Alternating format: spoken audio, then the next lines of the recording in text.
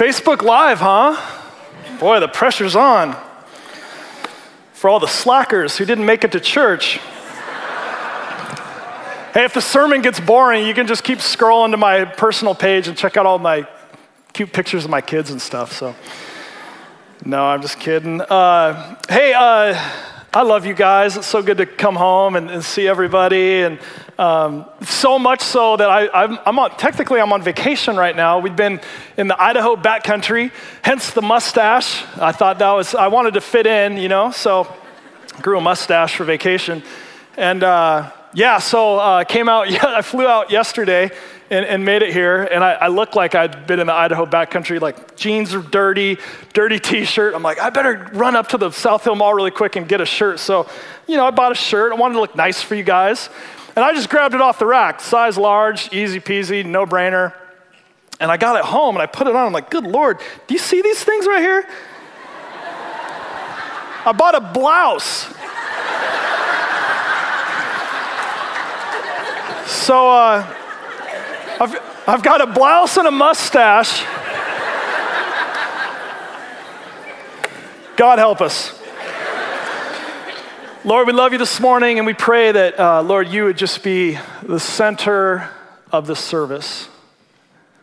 Lord, we pray that you would find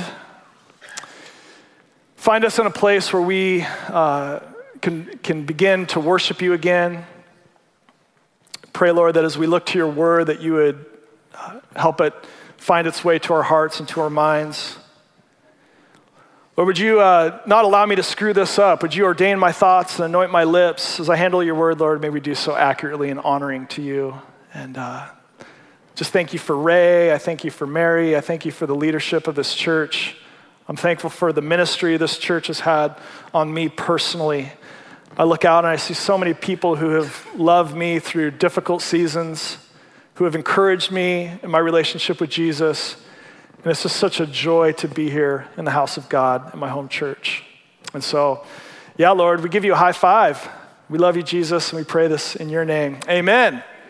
Can you give God a high five? I don't know. Sure.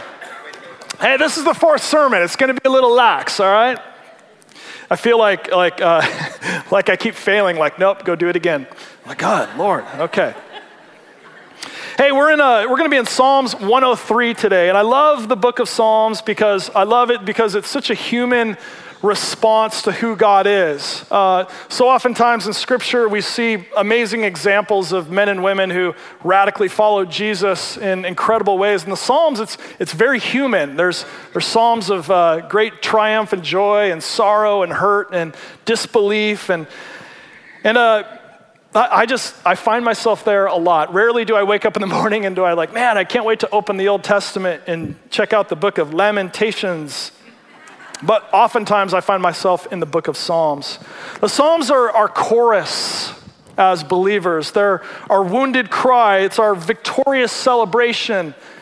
They're the songs of our Christian experience. And my hope this morning is that the songs would cease to be background music, but rather they would become our anthem once again. And that we would be believers who would begin to sing louder, that we would sing these songs with more passion, that we would sing these songs with more truth and more vulnerability. And for some of us, that we would just begin to sing again. Some of us in the room have lost our song. And I think God's invitation for all of us today is that we would return, that we would find our voice again in singing praise to him. And the Psalms, they come in all musical genres. Check this out. In Psalm 22:6, I see the blues, but I'm a worm and not a man, scorned by everyone, despised by the people. Whoa, that's a blues song. I love the classical rendition of Igor Stravinsky's conduction of a symphony of the Psalms. If you've never heard that, it's worth a Spotify download. It's really, really powerful, no matter what music you like. I see rock and roll in the Psalms. Bob Dylan saying, "By his word I have been healed." He quotes that from Psalm 107:20. And in Psalm 137:9 it says, "Blessed is the one who takes your little children and smashes them against the rocks." No, that's not Metallica. That's like the Bible, people. So you even have some death metal in the Bible. To put it in context, Israel was in captivity in Babylon at the time, and they were longing for their home, and they were ticked off at their enemies. But nonetheless, it's a very human response to their situation. It's a cry out to God. I come from a very musical family. My aunt was from New York City. She was the executive director of Carnegie Hall, one of the most important musical venues in the entire world. And my uncle, Ron, was in the White House Orchestra for many, many years. And my cousin Joseph was, anytime Yo-Yo Ma plays, if there's a second or a third cello, he's in the mix. And these are talented people that I'm related to, but got none of their talent.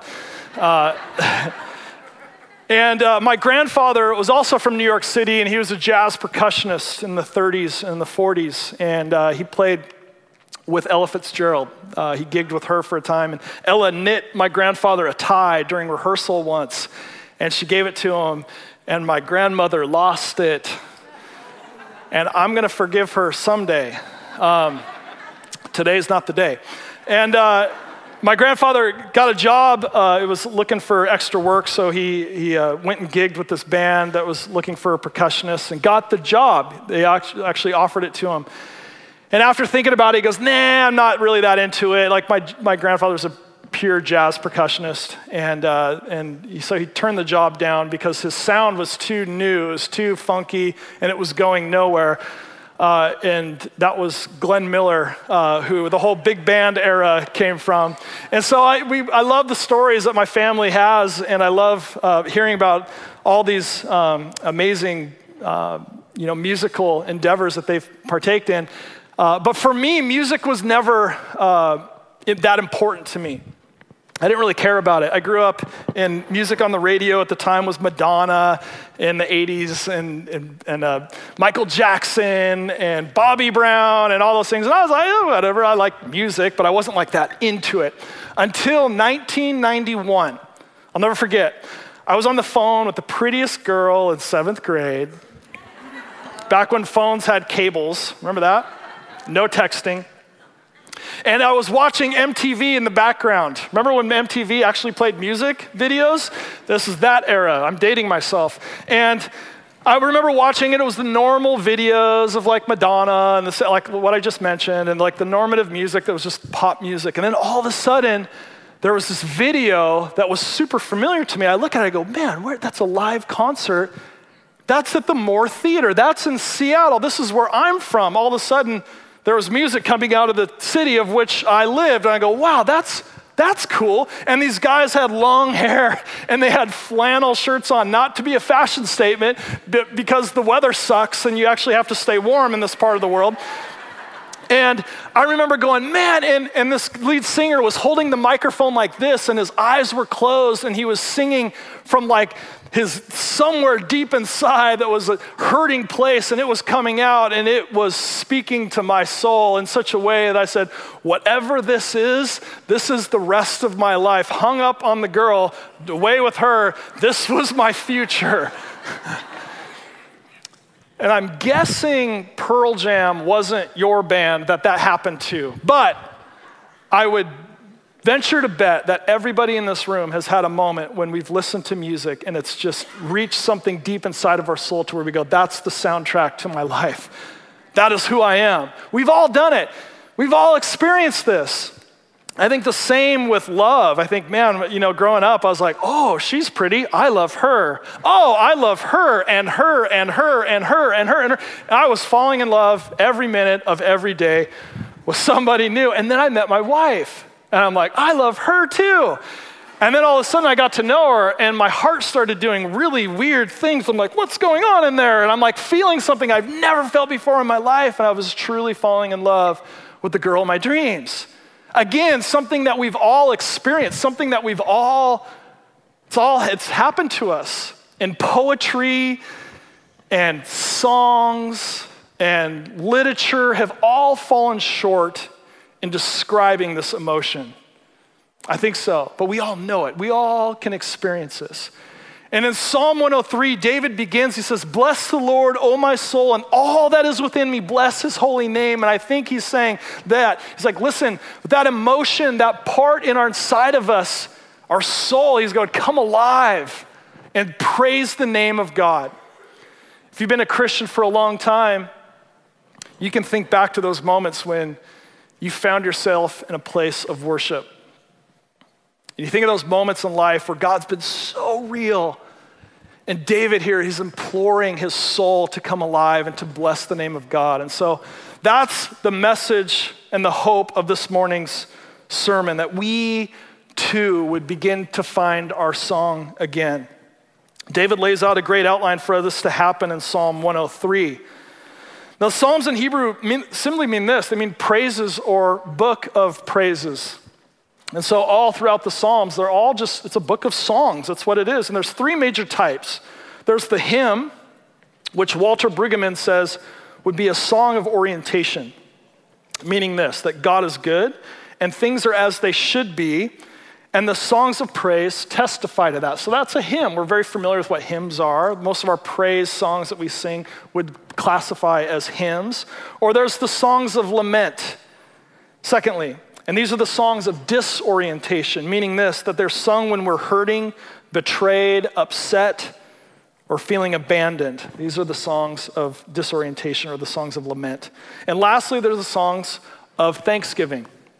And these are the songs, Walter Brueggemann says, are of reorientation, meaning this, like a hymn, but is a response to God hearing the prayer of lament and answering that prayer. So really we see the full cycle of our human emotions. We've all had those amazing moments where we're just praising God and everything is as it should be. We've also been in seasons where we're praising God, but things are very broken. And that's what's leading us to praising God. But it's a very lamentful praise.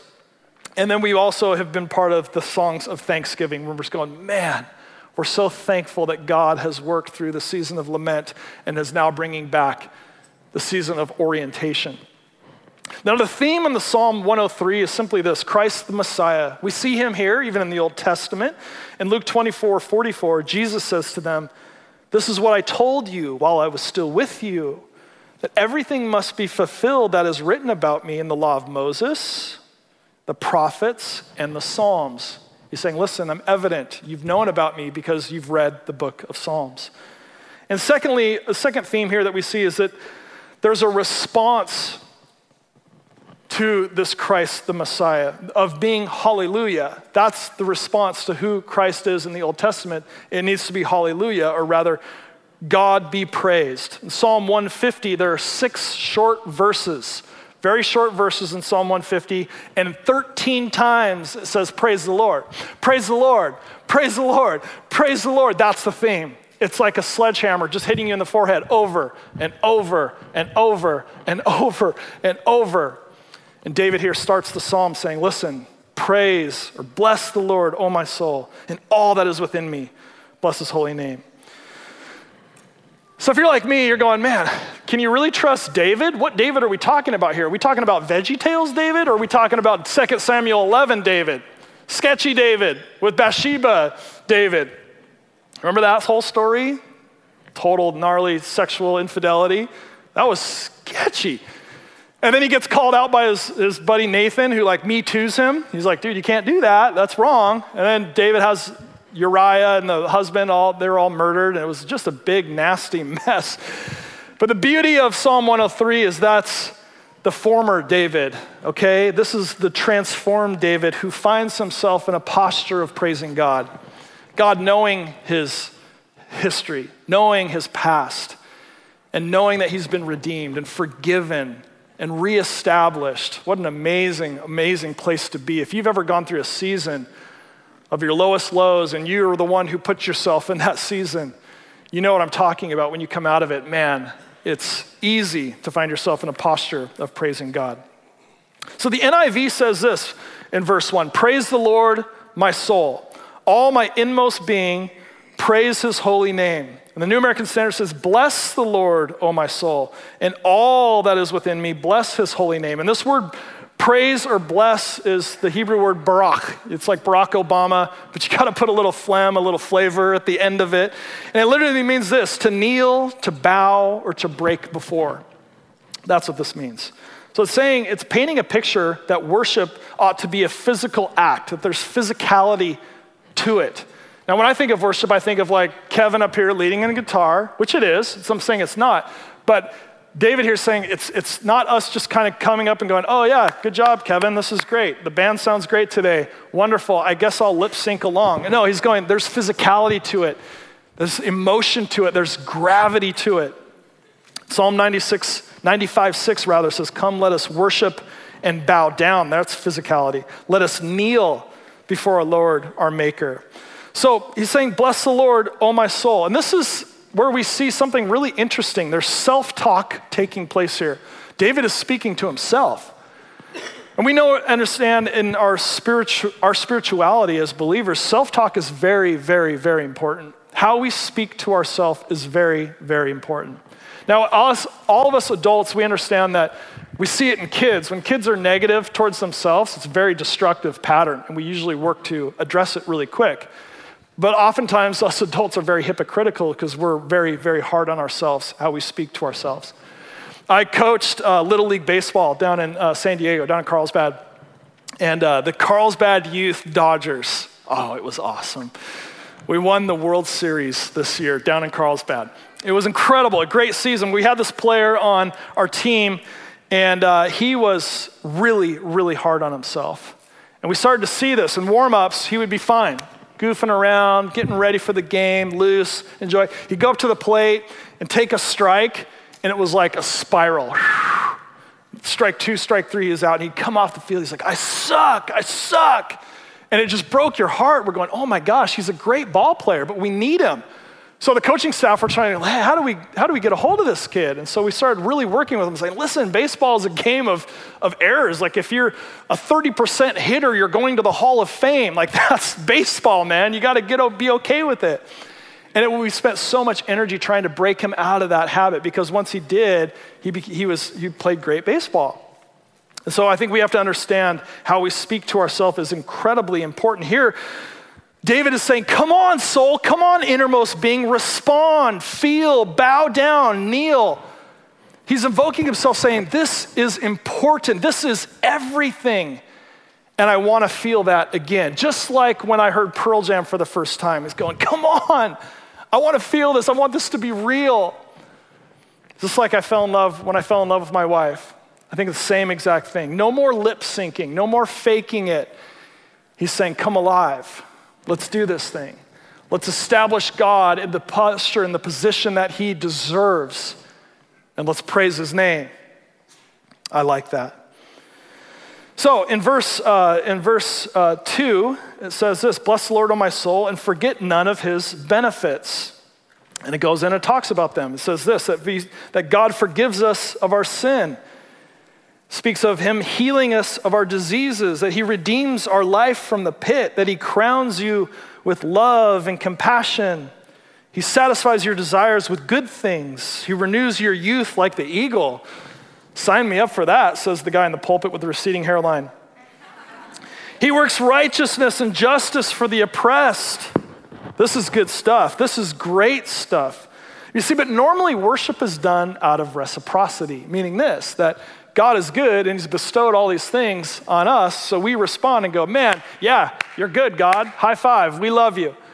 But here, there's a reversal of that, and I think it's very, very important. Again, we quote Psalm 103:1 all the time, but we need to understand that there's a nuance here, a very subtle one, that I think could change how we return to being Christians who actually have a song to sing. And it's that of being, listen, the first time, when you wake up, right away, you declare your praise to God. And then you go into what he has done for us. It's not because he's done this, we'll do this situation. It's no. He is this. So when you wake up and you know it, praise the Lord. Oh, my soul, my innermost being, praise his holy name. I really like this. I really think this could be what will help me and you and us as the church get to a place where our soul can once again sing. So the third thing here is the character of God. Who is the Lord? Verse 7 through 12 addresses that. Verse 7 says that he has made his way known to Moses and his acts to the sons of Israel. We see that back in Exodus when Moses was meeting with God on the mountaintop, and he goes, man, just pass by, and he does, and he declares all these wonderful things of who he is. And we see here in Scripture, and back in Psalm 103, that he says that he is compassionate and gracious. It says that he is slow to anger and abounding in loving kindness, quoting from Exodus. But how do we know that as believers? How do we know that God is compassionate, gracious, slow to anger, abounding in loving kindness? Verse 10 answers that. It says, because he has not dealt with us according to our sins, nor rewarded us according to our iniquities. He has not dealt with us according to our sins and our iniquities. Isn't that interesting? Because we know this, for the New Testament says, for all have sinned and fallen short of the glory of God, and the wages or the reward of that sin is what? It's death. It's separation from God. Why? Because God is perfect, and you can't mix perfection and imperfection, or it makes that which is perfect imperfect. It's logical. It makes sense. And so God, in his loving, merciful kindness, purifies us, dispelling his righteousness and giving us his righteousness to make us be able to be in fellowship with him. It's a beautiful picture, salvific picture of what is accomplished upon the cross. It's truly, truly, truly incredible. And it's good news, especially for a guy like me. And we see that he is the forgiver of our sin, that he's the solution for our sin problem. Verse 12 says, for as far as the east is from the west, that's how far God removes our transgressions. And not only that, Hebrews 8:12 says, I will remember your sins no more. He chooses to forget our sins. That's incredible. 1 John 1:9, if we confess our sins, he is faithful and just to forgive us of our sins and to cleanse us from all unrighteousness. Isaiah 43:25, I am he who blots out your transgressions for my own sake, and I will remember your sins no more. Whew. That's a picture I think we have to kind of land on for just a second this morning. Imagine, if you will, if I was to have Pastor Adam up. Just bring him up on stage real quick. Say, Adam, come on, the last service, we're going to bring you up on stage. And I just want everybody to acknowledge, man, isn't Pastor Adam incredible? We all love Pastor Adam. And I just wanted to use him in an illustration here in my sermon. And then, without saying anything, I just turned to Adam and laid him out with a right hand. Boom! Pastor Adam down, dead. Not dead, but just passed out. Broken nose. And I'm like, oh my gosh, Adam, we've been friends forever, 15 years. You're my homie. We vacationed together. I am so sorry. I've been on vacation. I'm twitchy. I've had too much coffee. It's my fourth sermon. I'm tired. Will you forgive me? Adam, being Adam, he's amazing, would forgive me. He said, Joel, I forgive you. And Adam would go sit back down. And say I close my sermon. In closing, I want to bring Adam Berenger back up. So I bring Adam Berenger back up. So Adam would forgive me, which he did. But if I brought him back up on stage to close the service, he would stand over there, right? You see, God's different in the fact that he forgets our sin. He doesn't remember. He chooses to forget. That's in his sovereignty. This is a choice he has made. It's incredible. All the past transgressions. When he forgives sin, listen, he forgives sin. This is a big deal because many of you this morning are holding on to that junk that was in your past that God's dealt with, but you don't believe he's dealt with it. How do I know? Because I'm that guy. It's so hard to think of God as being one of a forgetful God, but he is. And that's a beautiful, amazing, incredible attribute of our God this morning. You've got to understand that. You've got to hear that. You've got to see what Scripture's saying here. It's incredibly important. So who is the Lord? He's compassionate. He's gracious. He's slow to anger. He's abounding in love. And we know that because he chooses to forgive and to forget our sin. Wow. Kind of started preaching there like a Baptist. All right. Number 4, and because of this, man, we need to praise God. That's our response. But in verse 14, before we get back to that, it says something really fascinating. Check this out. It says, for he himself knows our frame. He is mindful that we are but dust. As for man, his days are like grass and a flower of the fields, and so he flourishes. When the wind has passed over it, it is no more, and the place acknowledges it no longer. In San Diego, we've got this part of the county that is God-forsaken. No one lives there. Everyone loves to come to the beach. Everyone loves to be where we live. It's great. It's wonderful. It's very temperate. It's like 72 degrees every single day. But in East County, it's a different story. It's hotter than hell, literally. And no one lives out there. It's desert. It's gross. And for some reason, the people in Arizona chose to build a city in the same environment. We can't figure it out. But that's why I vacation in Idaho this time of year, because all the zonies come in from like the 120-degree heat of Phoenix, like, oh, help us. So anyway, that's why I'm up here right now. So that was a rabbit trail in case you didn't know. But in East County, once every like 400 years, it'll rain in Southern California. And so we've been in a drought forever, and finally, all the Southern Californians are like, oh, we just need the rain. We need the rain. They say that till it rains for one day. They're like, we're moving. This is terrible. This is the worst thing ever. No, people stay home from work, literally. When it rains, people will, like a snow day here, people are like, I can't go to work. It's raining. How are you supposed to drive it? How am I supposed to eat a taco in the rain? I don't know. And in East County, when it does rain, like it did this past winter, the most amazing thing happens. It's called the super bloom. And all these California poppies like sprout out from the ground, and it turns all the desolate East County hills and mountains into just glorious color. It's incredible. It's so beautiful. And the news will come out, and they're all there. All these Instagrammers will come out and take pictures of the poppies, and it's beautiful for like 12 and a half hours. And then what happens? The Santa Ana winds kick back up, that hot wind comes back over, and whoosh, they're gone. They're done forever. And people are like, oh, we're in East County, get out of here. And everybody comes back to the beach. That's what the Bible's saying is your life. Yeah. You're like the super bloom. Look how amazing I am. Look at all the attention I'm getting. The news is here. And then, poof, gone. Done. Like, yeah, I went to church today and the pastor was really encouraging. This is God's word. It's what it says. And guess what? It says that you're frail, that you're a sinner, that your days are numbered, and boy, are they short in the grand scheme of eternity. And guess what? God loves you. He knows you, and he loves you. Check this out. Verse 17, and God's love for you is forever. Forever. You'll never watch The Sandlot again without thinking, man, I remember the pastor saying that. He loves you forever. He knows your past. He knows your sin. He knows your sin of yesterday. He knows your sins of tomorrow. He knows the sin you're in right now in this very moment. And guess what? He loves you. He loves you. He knows that your days are short. Joel Parker, here today, gone tomorrow. I'll leave here literally, and I go hop a flight back to Boise, where my family is. And do y'all know Nate Collins?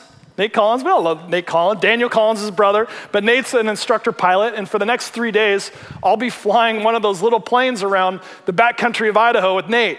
You know the kind of plane that will end up on the news typically? That's what, your days are numbered, man. I might not even make it till Wednesday. Life is short. Life is short and frail. You're not a big deal. You're not as a big deal as you think you are. Doesn't matter what your job title is. Doesn't matter what kind of house you live in. Doesn't matter what kind of car you drive. Your days are short.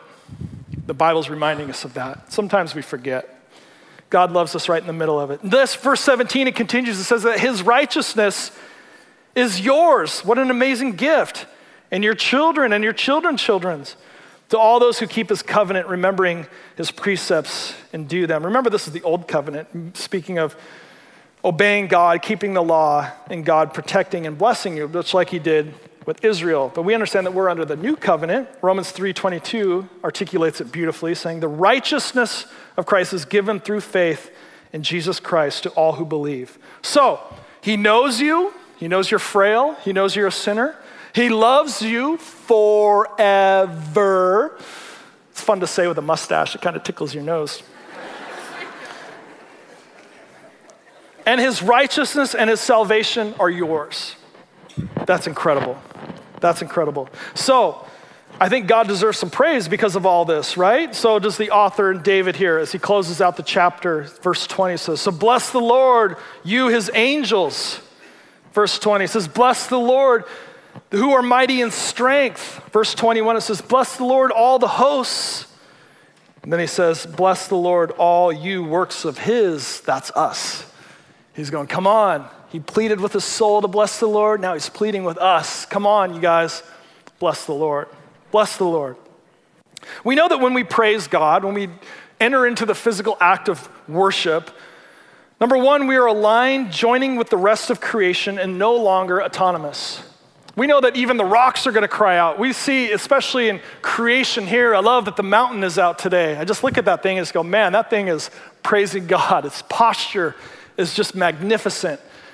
It's just one of the most incredible things in nature, and we see it just directing its praise and its posture right to God.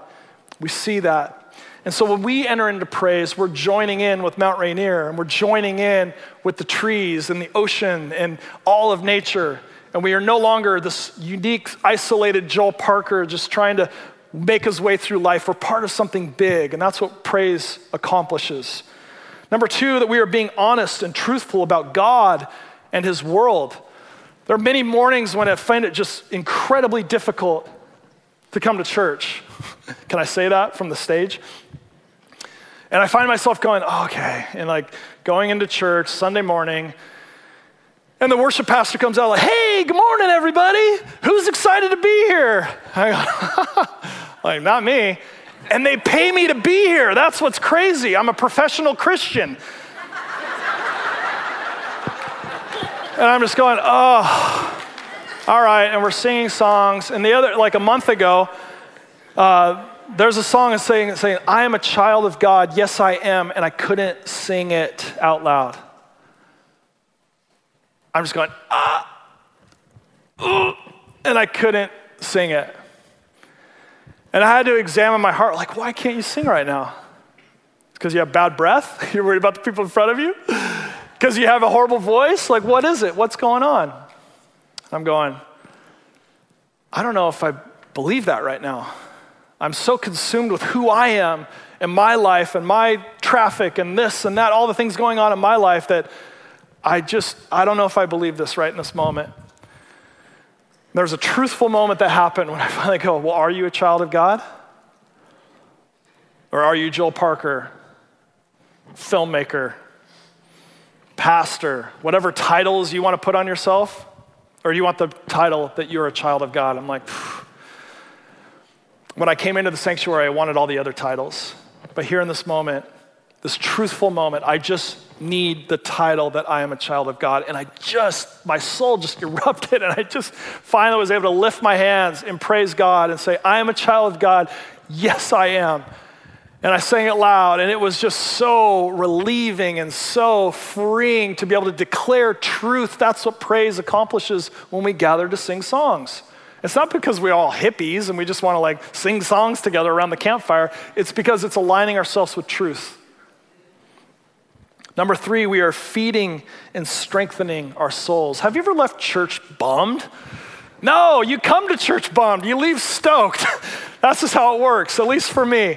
I used to love, like out here, it used to say, like, you are now entering the mission field. As we'd leave the church, we would leave and enter into God's mission. I just remember leaving. Oh, I love coming, hearing Ray preach God's truth, hearing Kevin and the worship team lead us. And I love that feeling. I feel fed. I feel strengthened. Number four, we enter in the wonderland of God, seeing what's good, loving, and truthful. I love it when mature Christians don't become mature Christians in the sense that they know everything there is to know about God's word, and they will point out everything that's wrong in your life, and they've figured God out, and they've put him in this little box, and there he sits, and we know everything about him. Isn't this wonderful? I like Christians who, when they talk about God, it's just massive and big and scary and incredible and wonderful. And when I sing praises to God, he becomes that God again. That's the kind of Christian I want to be. And I think that's what David's going, come on, no more lip syncing. Let's sing it out. Let's do this. Number 5, we are filled with God's love to love others. When I come into a worship setting and I find myself in a place of worship, I'm able to finally put myself aside and fix my attention to Jesus. And when that happens, I start to see my spouse, and I start to see my kids, and I start to see my neighbor, and I start to see my enemy. And not only that, I'm able to start loving them as they deserve to be loved. I think praise accomplishes that.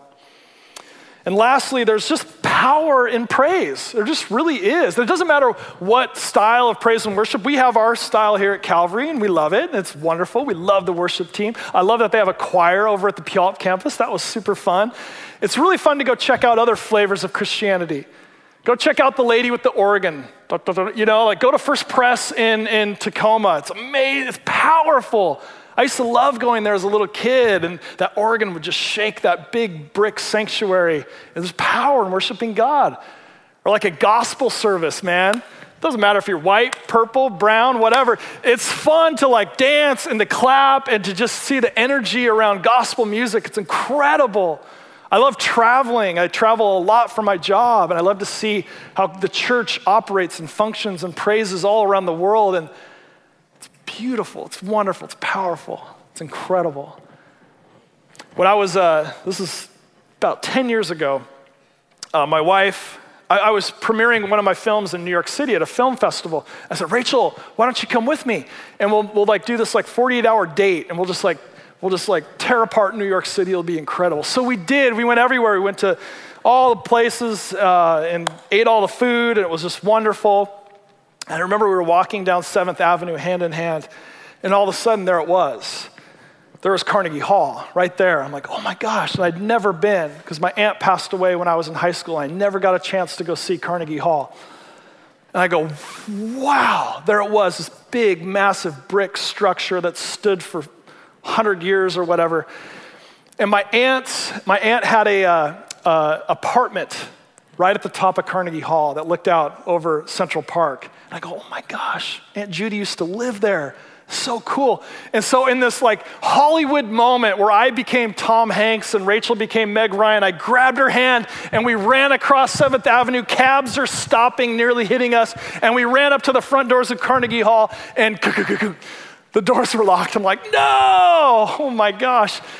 And so if you know me, I've got this little saying, it's like, find the yes. There's a yes out there, you just got to find it. And those locked doors were a no, but there's a yes somewhere, so let's go around back. So we go into the alleyway there, and there's a door, and I go up to it. I'm like, for sure this is locked. It opened. I'm like, oh my gosh. So we go inside the back of Carnegie Hall, looking like this, and this huge, buff, African-American dude is behind the security thing, and he's looking at me, he's going, you're not Isaac Stern. You're not Yo-Yo Ma. And I'm like going, hey man, my name's Joel Parker, and I'm from the Seattle area, and my aunt was the executive director here in the 80s and the 90s, and she passed away of breast cancer in the late 90s, but I never got a chance to see Carnegie Hall. I was wondering if I could just poke my nose in and see, where she worked for so many years. He goes, you wait right here. I'm like, uh-oh. I had visions of him grabbing me by my blouse and throwing me out in the alley. He comes around, he goes, Mr. Parker. He goes, your aunt hired me when I was 20 years old to be her personal security detail. He goes, I loved your aunt. He goes, the place is yours. Go wherever you want. I go, whoa! And so we're like, okay, we're starting down the halls of Carnegie Hall. He goes, hey, wait. I go, yeah. He goes, hey, in the main hall, the Chicago Philharmonic is practicing for a concert tonight. It's sold out. I can't get you tickets, but why don't you just go in there and have a free concert right now?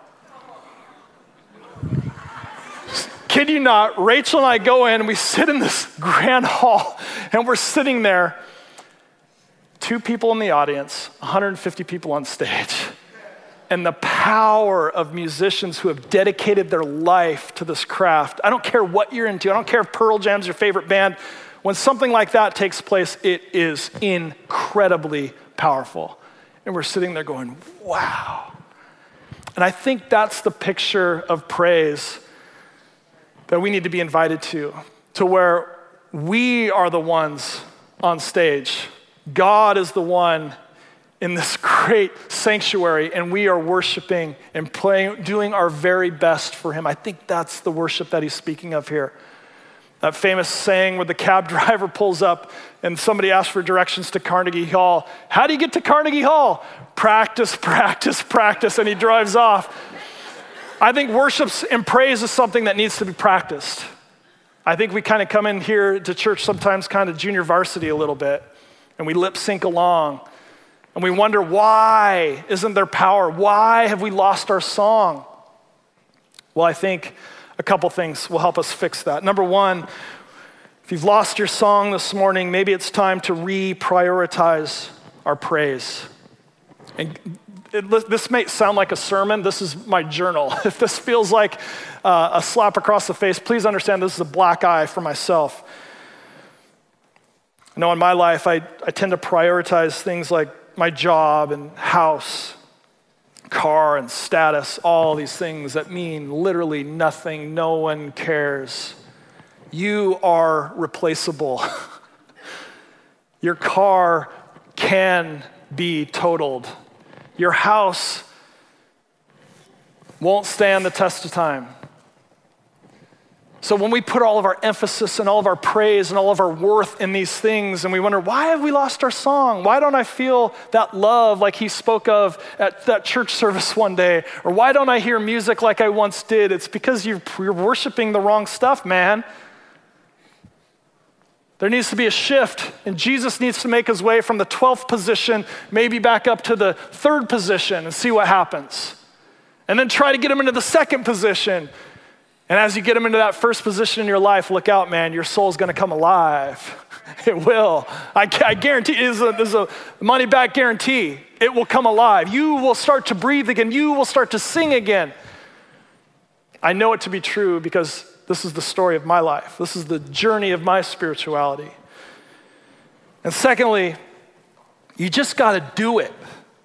You just got to do it. Don't worry about reading books. Like, don't wait for the sermon to come along with 5 points and here's how I get my song back. No, just do the dang thing. Just like David, bless the Lord, oh my soul.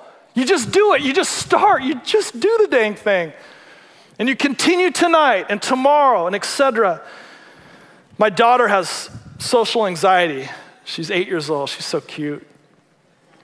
She's a little surfer girl, but she doesn't like to be around big crowds, and she doesn't like to be the center of attention. And she doesn't like to do anything that would bring attention to herself.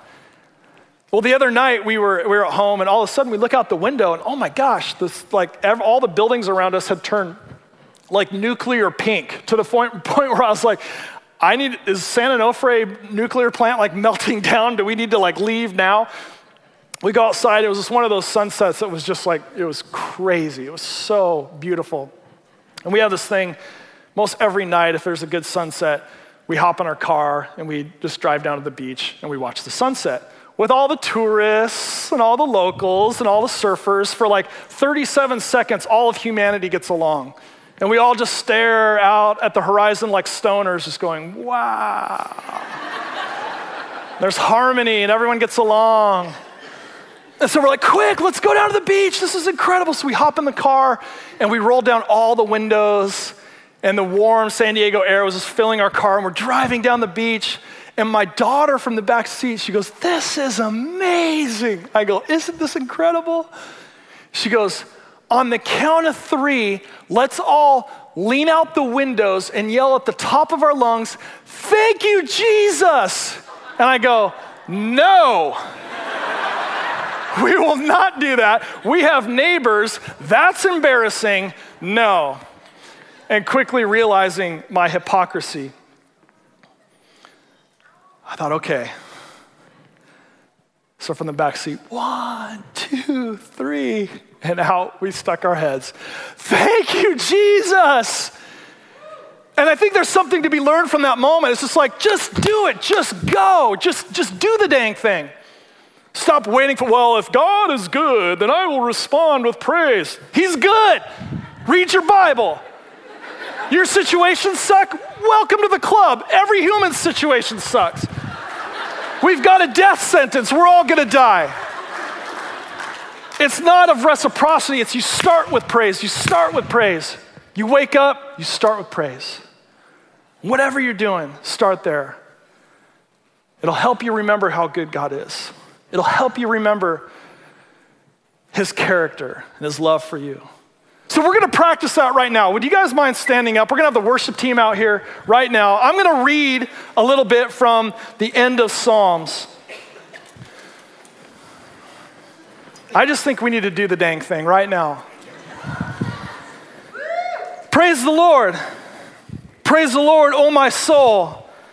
I will praise the Lord while I live. I will sing praises to my God while I have my being. The Lord opens the eyes of the blind. The Lord raises up those who are bowed down. The Lord loves the righteous. The Lord protects the strangers. He supports the fatherless and the widow. The Lord will reign forever. Praise the Lord. For it is good to sing praises to our God, for it is pleasant and praise is becoming. He heals the brokenhearted. He binds up their wounds. So sing to the Lord with thanksgiving. Praise the Lord, O Jerusalem. Praise your God, O Zion. He makes peace in your borders. Praise the Lord. Praise the Lord. Praise the Lord from the heavens. Praise him in the heights. Praise him, all his angels. Praise him, all his hosts. Praise him, sun and moon. Praise him, all the stars of light. Praise him, highest heavens and the waters that are above the heavens. Let him praise the name of the Lord. For he has commanded and they were created. Praise the Lord.